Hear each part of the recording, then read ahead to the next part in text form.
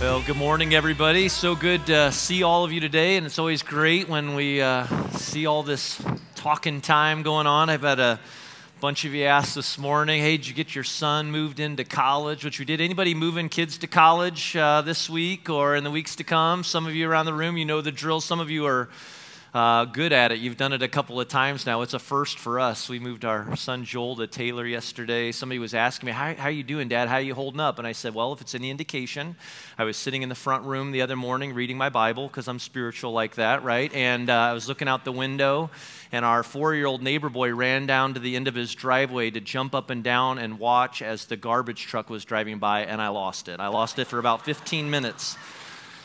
It's just a weird season of life. So let's move on and not talk about that. Construction, though. Let's talk about construction for a moment. I don't need to tell you that there is a lot of construction going on around Noblesville right now. You've seen it, and from housing developments to new roads and, of course, roundabouts, because there's always room for one more roundabout in Hamilton County. But there's a new restaurant going up over on the west side off of 32 off of Connor near Riverview Hospital. You've seen it. You know it is the old Long John Silver's, and my hunch is that it's a Wendy's. I haven't seen a sign up or anything like that. Some of you are nodding your head because you know for sure that it's a Wendy's, but some of you, if you're like me, you look at it and you think about the design of the building, the colors of the building, and well, it just kind of automatically clicks for you. It's like, yeah, that's got to be a Wendy's. And it's funny.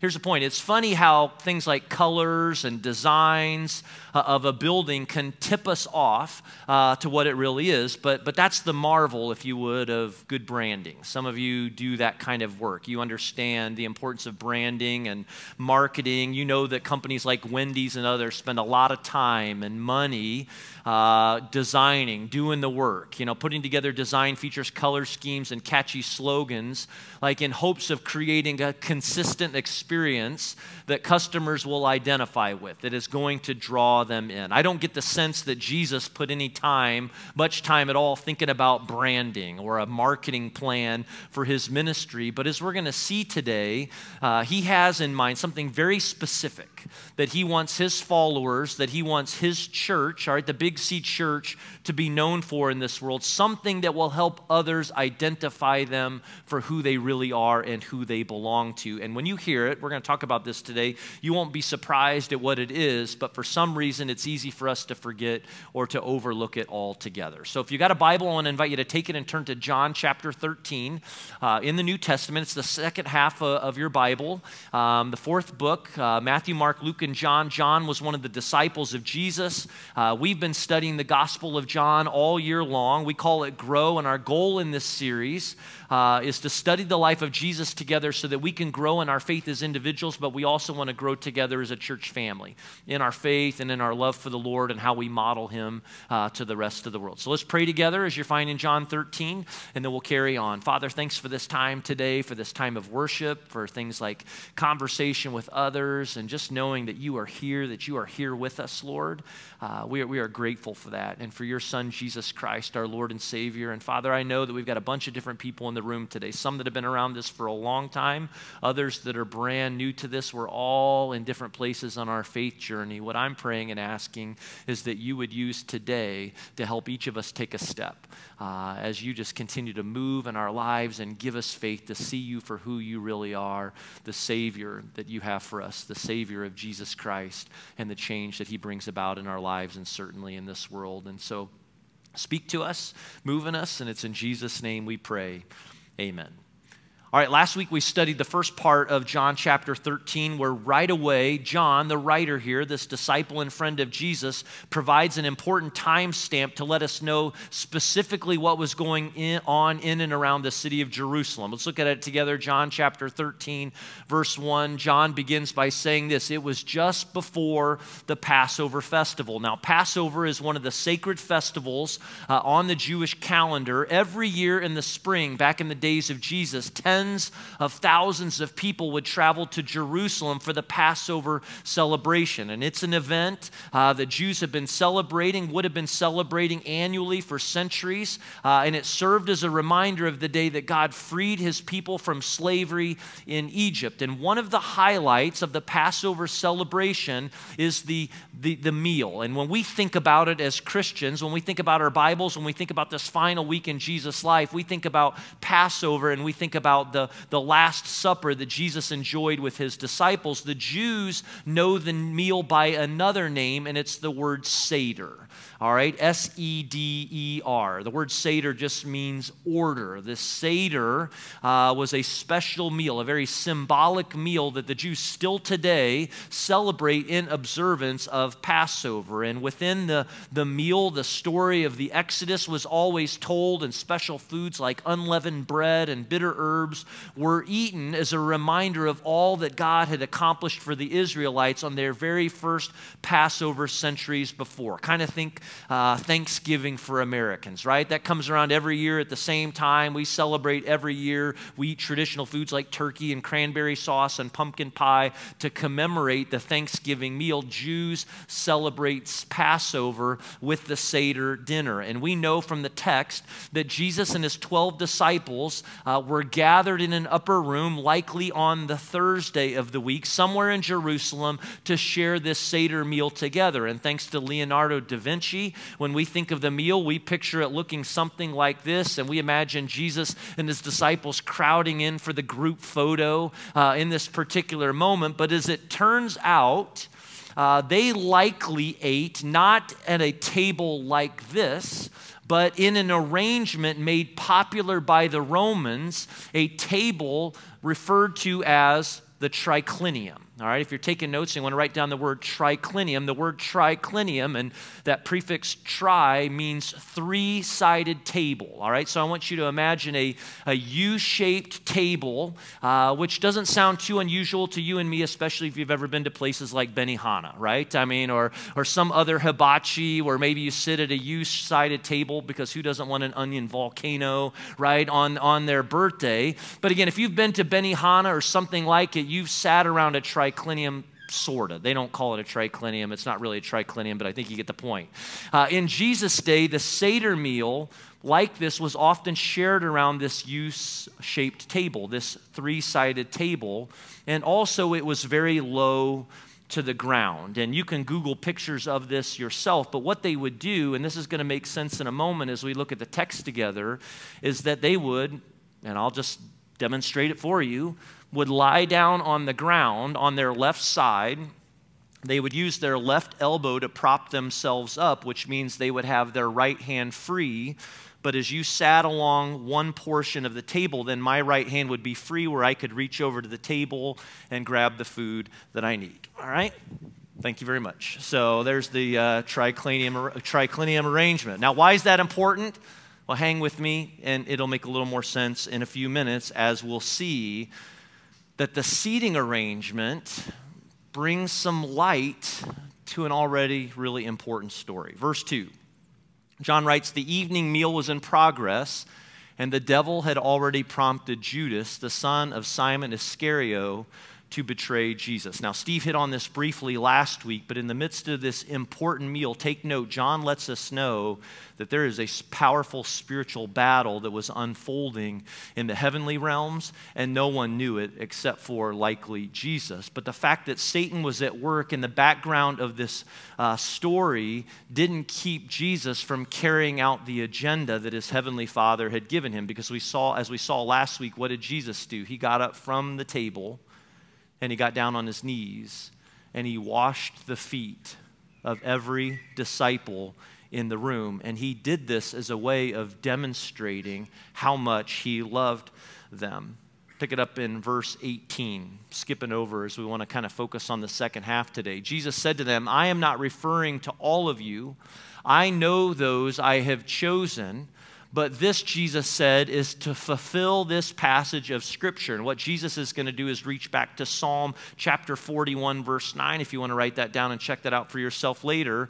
And he quoted for them, "He who shared my bread has turned against me." And then he continues, "I am telling you now before it happens, so that when it does happen, you will believe that I am who I am." In other words, Jesus says, pay close attention to the events, to everything that's happening here at this table this evening, basically because prophecy is playing out before your eyes, and what is happening now will begin to make sense later. And then in verse 21, John writes, after he had said this, Jesus was troubled in spirit. Now that word troubled here is the same word from John chapter 12, verse 27 that we saw a couple of weeks ago when Jesus said, "My soul is troubled." It's the same Greek word that demonstrates the emotions that Jesus expressed at Lazarus' tomb. What is Jesus troubled about? All of it. All of it. From the cross that's coming, the disciples and what will become of them, his betrayer who is present there with them. Like, keep all of this in mind. Jesus knows this is the Last Supper. The disciples don't. Jesus is the only one aware of that. And so let's just take a moment to appreciate the humanity that John exposes of Jesus here, and that Jesus celebrates this sacred meal with the people he loves the most. He washes their feet to demonstrate how much he loves them, but John recalls how Jesus was troubled about something. Verse 21, Jesus said, "Very truly I tell you, one of you is going to betray me." Now, so many of us have heard this story before. It's easy for us to read it with very little emotion, but look at how the disciples respond to it in verse 22. John writes, his disciples stared at one another at a loss to know which of them he meant. Now, we read this, right? We read this and we think, oh, it's Judas, duh. Like, everybody knows that it's Judas. We all know that he's the betrayer, but let's just take note that none of them could imagine any one of them betraying their rabbi, their teacher, including Jesus. Like, this isn't registering with them.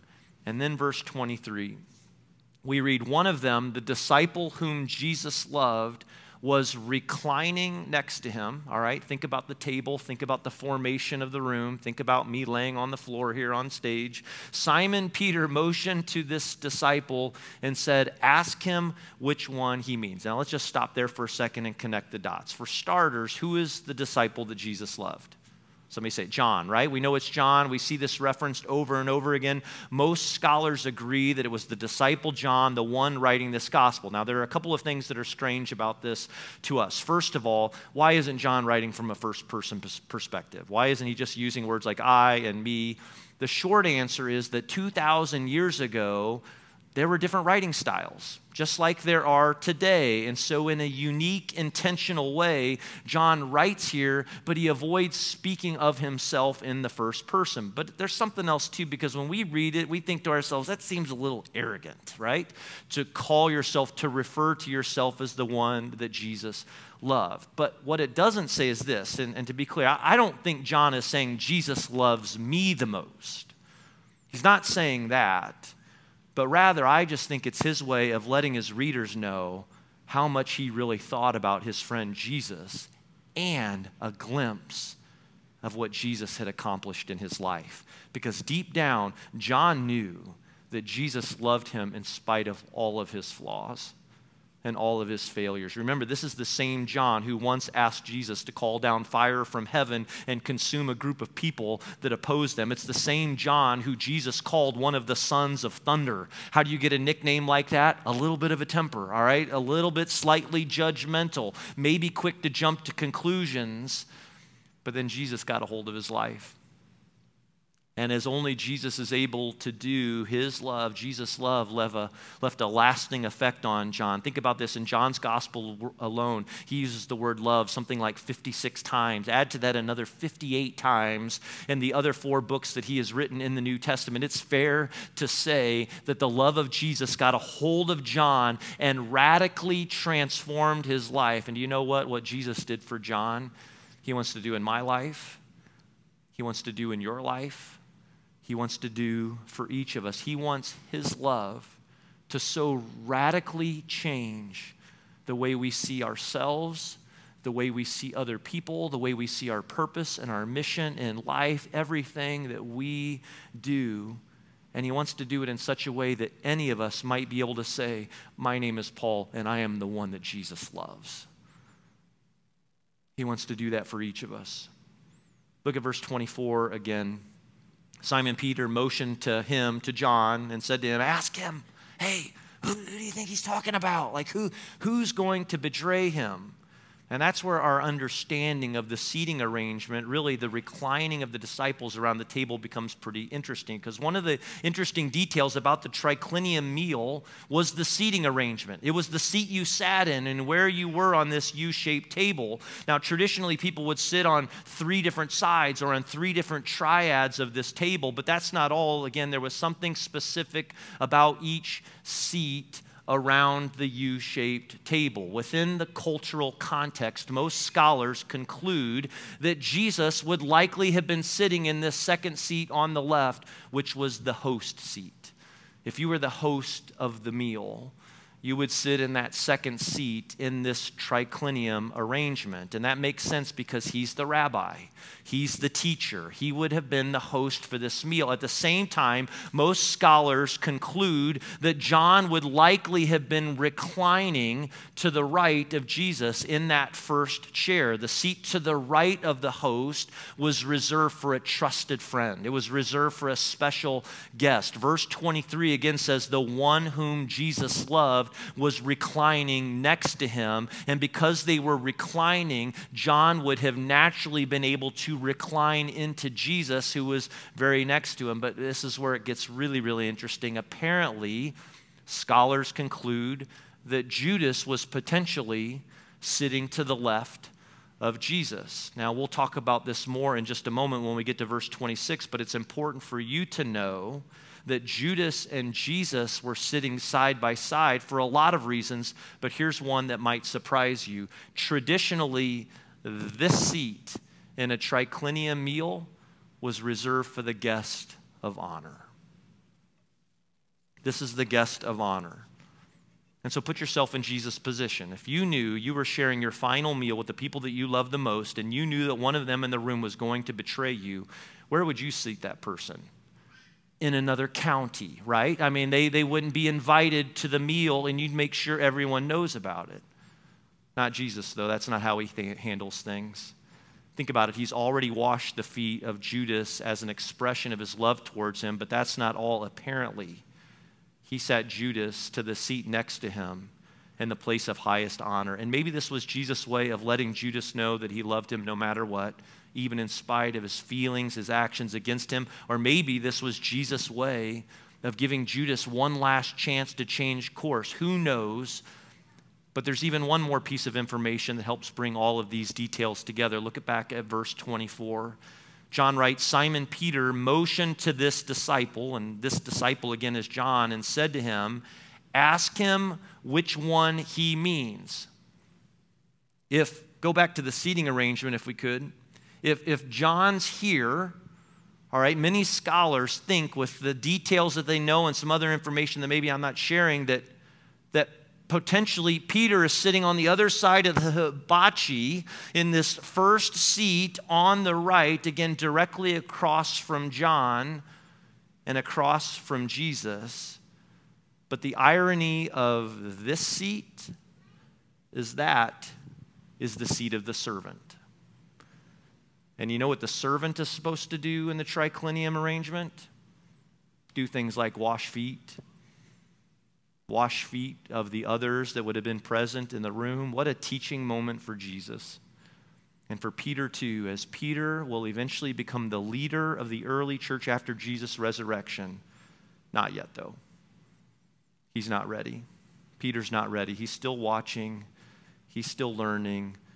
And as someone said, Jesus was teaching him for now, how to lead from the servant's seat. Now, that's a lot of details, a lot of information, but it kind of gives us a picture of some things that are happening within the context of the text. Again, these disciples, they're processing so much of this. They've just learned that one of them would betray Jesus, and they're all wondering who would do it. Again, look at the response, verse 24. Simon Peter motioned to his disciples and said, ask him which one he means.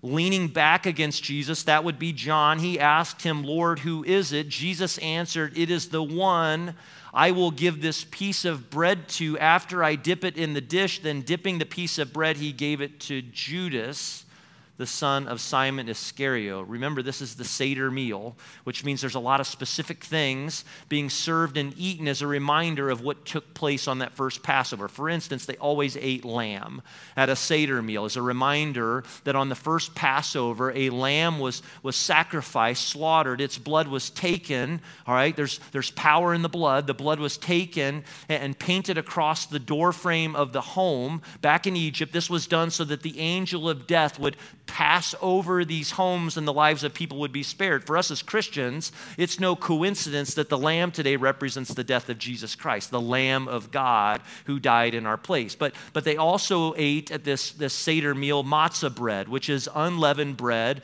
and was meant to remind the Israelites that their ancestors had to leave Egypt in such a hurry that there was no time for the bread to rise. And they also ate bitter herbs known as maror, which is typically raw horseradish. And if you've had horseradish before, you know the strength and the power of putting horseradish into your mouth. It reminds me, of course, of cocktail sauce from St. Elmo's, okay? And if you've been there before, all right, you know what I'm talking about. And every time I talk about St. Elmo's, it always reminds me of a story. Jenny and I were there with some friends a number of years ago. She was 8 months pregnant at the time. We were sitting at this table with our friends when all of a sudden the server dropped some food in between us, including a bowl of ketchup. And I was alarmed when I looked down and saw that I had a spot of ketchup on my pants. And I just happened to say, oh man, you got a little bit of ketchup on me.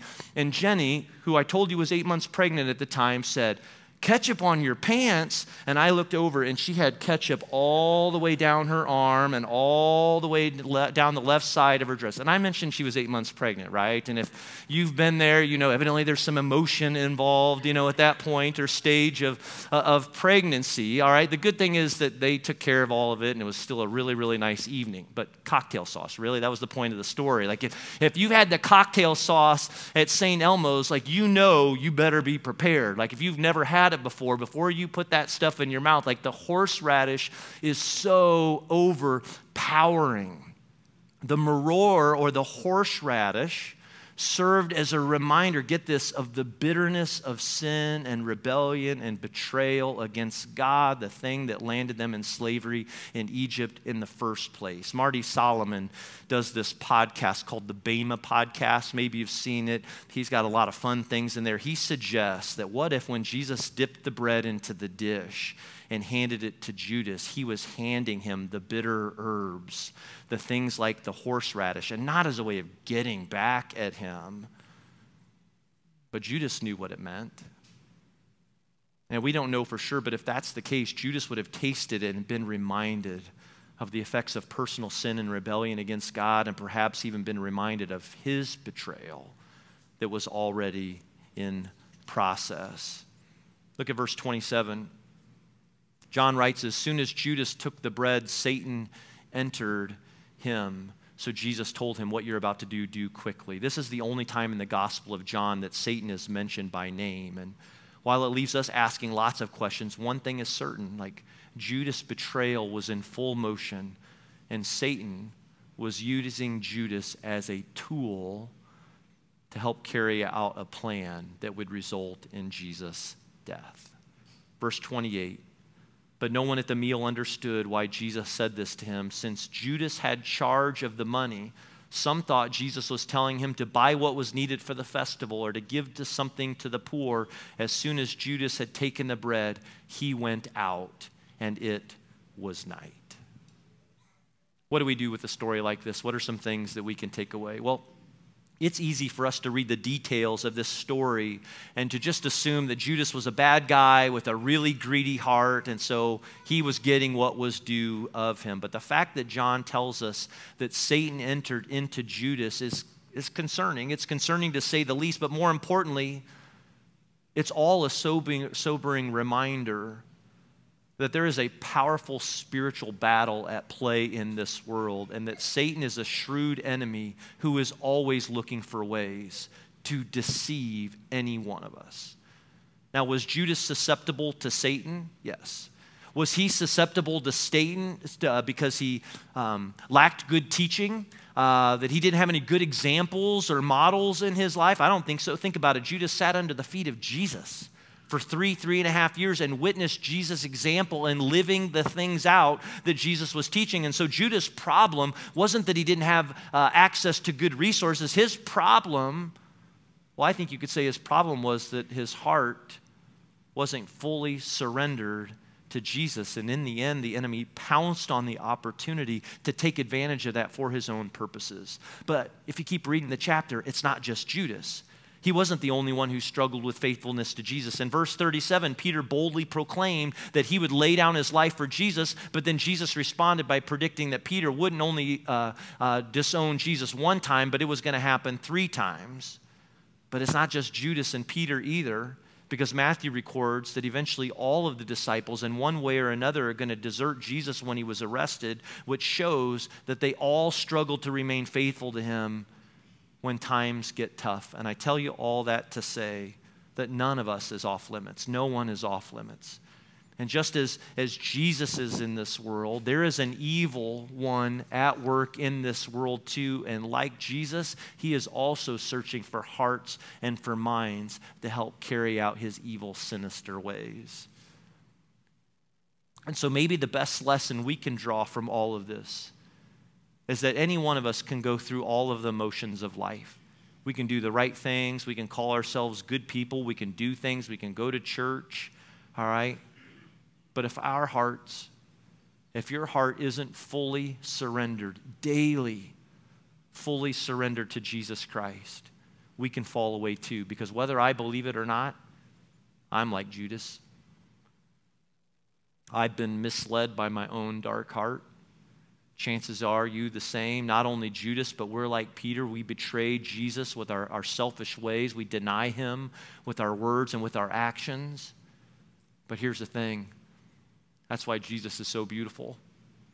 And that's why he's so wonderful. And that's why we need Jesus and we need his forgiveness. That's why we need his deep, ongoing, transforming work in our lives. It's why we need a deep, abiding relationship with Jesus Christ. It's no coincidence that Jesus addresses this now in chapter 13, but in chapters 14 and 15, he's going to talk about the importance of a fully surrendered life and what it means to lean and abide on Jesus every single day, and also the gift and the power of the Holy Spirit at work within us. But as we wrap up, there's one more thing that Jesus says here that we need to see, and it has to do with how he wants his followers, how he wants his church to be identified in this world. Let's pick it up in verse 33. He says, "My children, I will be with you only a little longer. You will look for me, and just as I told the Jews, so I tell you now, where I am going, you can't come." So far during this meal, what's Jesus done? He's washed their feet. He's told them that one of them would betray him. He's getting ready to predict Peter's denial, and now he refers to them as his dear children, which is another expression of his deep love for them. And I can only imagine how confusing it must have been for them, even with all of this information. But pay close attention to what he says next, because in verse 34, he tells them, "A new command I give you. Love one another. As I have loved you, so you must love one another. By this, everyone will know that you are my disciples if you love one another." In the midst of this incredible, tremendous spiritual attack, and in light of all of the emotion and information swirling around the room that evening, the message that Jesus wants his disciples, you and me, to hear is this: love one another. And for the record, this wasn't just some passing comment or even a strong suggestion. It was a direct command, and it's a direct command that Jesus would repeat a few more times that evening, like in places like John 15, which we'll look at in a couple of weeks, John 15, 12, and 17, where he says, "My command is this: love each other as I have loved you." All right, love one another. Take a moment to think about the significance of what John is sharing with us. Again, he began the chapter by telling us that Jesus viewed his disciples as more than friends and co-workers, but he viewed them as his children, commanding them to love one another, but not just to love one another, but to love each other in the same way he has loved them. And so in essence, Jesus wanted them to know that even though things are going to get frightening, even though things are going to get confusing, even though things are going to get complicated, not that we can't relate to that, the one thing that he wanted to urge them, command them to continue doing, the most important thing for the rest of the world to see, was to love one another. Jesus basically says, love is the play.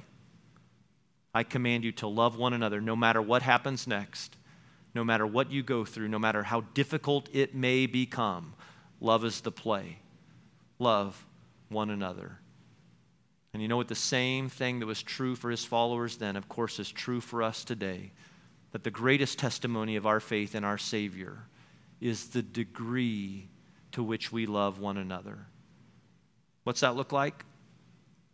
Well, quickly, the best scriptural example I can think of is found in the book of Acts. It's a history book that talks about how the early church was formed, how it functioned and grew, and how the Lord was all over it.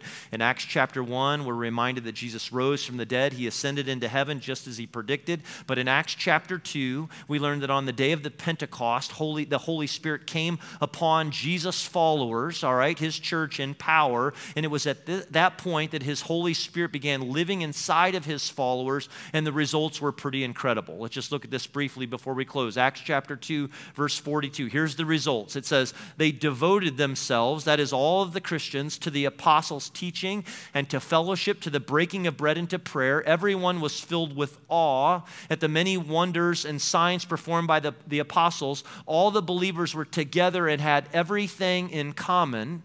They sold property and possessions to give to anyone who had need. Every day they continued to meet together in the temple courts. They broke bread in their homes and ate together with glad and sincere hearts. And one of the things that stands out to me about this passage is that even though we don't read the word love anywhere in them, it's all over it in some really practical ways. They devoted themselves to the teachings of Jesus. They shared communion together and prayed together. They had everything in common and lived generously towards one another. They met in large social gatherings and in small group type environments, and they did it with glad and sincere hearts. It sounds like a genuine love for Jesus on display for the world to see. And here's the best part. The author of Acts tells us that kind of love that was being lived out by these Christians in the early church, well, look what resulted from it. In Acts chapter 2, verse 47, it says, and the Lord added to their number daily those who were being saved. For the last 2 weeks, we've been looking at John 13. We've seen Jesus model this love by washing his disciples' feet, and now he's commanding them to do the same, and not just them, but any of us that would come after, in the generations to follow, that as followers of Jesus Christ, we would model the same kind of love that Jesus lived out for us. And so before we close, and maybe this is your homework for today or this week, how is he calling you to fulfill his command to love others the way that he has loved you? Is it to forgive someone? To forgive someone because, Jesus forgave you? Is it sharing his grace with someone else and extending it to others because that grace extended to you? Is it living generously to help someone else in need around you? Is it making yourself available at a place like Genesis so that you can know others and they can know you? Is it using your gifts, your talents, and your abilities to serve others because he served you and he served me? I think it's any number of those things. And just like in Acts 2:47, the Lord wants to add to our number daily those that are being saved. But just like the church in Acts, that's only going to happen when we move past just hearing about the love of Jesus and extending and modeling that love of Jesus to everyone we come in contact with. Let's pray. Father in heaven, we thank you for the wonderful, awesome example you have given us in Jesus Christ, our Savior, that as he loved, we are called to love, as you have loved, Lord, that by the power of your Holy Spirit in us, like we can extend that same kind of love to the people that you have called us to. People in this room right now, people in our small group, people within our student ministry, and certainly people where we live, our neighbors, in our schools, people that are serving in our community right now as public officials. Father, we know that you have called us to love, and so will you help us to discern that work of what it means to obediently follow Jesus and to still love in a way that sometimes might look even controversial. God, we are trusting you. We are putting our faith and our hope in you. We thank you that you have given us a Savior in Jesus Christ who gave his life so that we could have life. Teach us and show us how to live each day. We trust you. And it's in Jesus' name we pray. Amen. We're going to celebrate communion together, because that's what Jesus and his disciples were preparing to do. And if you didn't get a chance to grab the elements, they're in the back of the room. We've got some tables back there. Please feel free to get up from your seat right now. This is a time for those of us that would say, I have put my faith and my trust in Christ. And when we think about that Thursday night meal, we think about how this expression of communion, of where it came to be, that Jesus, what did he do? He took the bread, he broke it, and he handed it out to his disciples, and he said, this is my body. It will be torn apart for you. They'd put that together eventually. But he says, when you eat it, I want you to remember me and what I've done for you. If you've got that bread with you today, let's take it right now and remember that his body, that he gave up his body for us.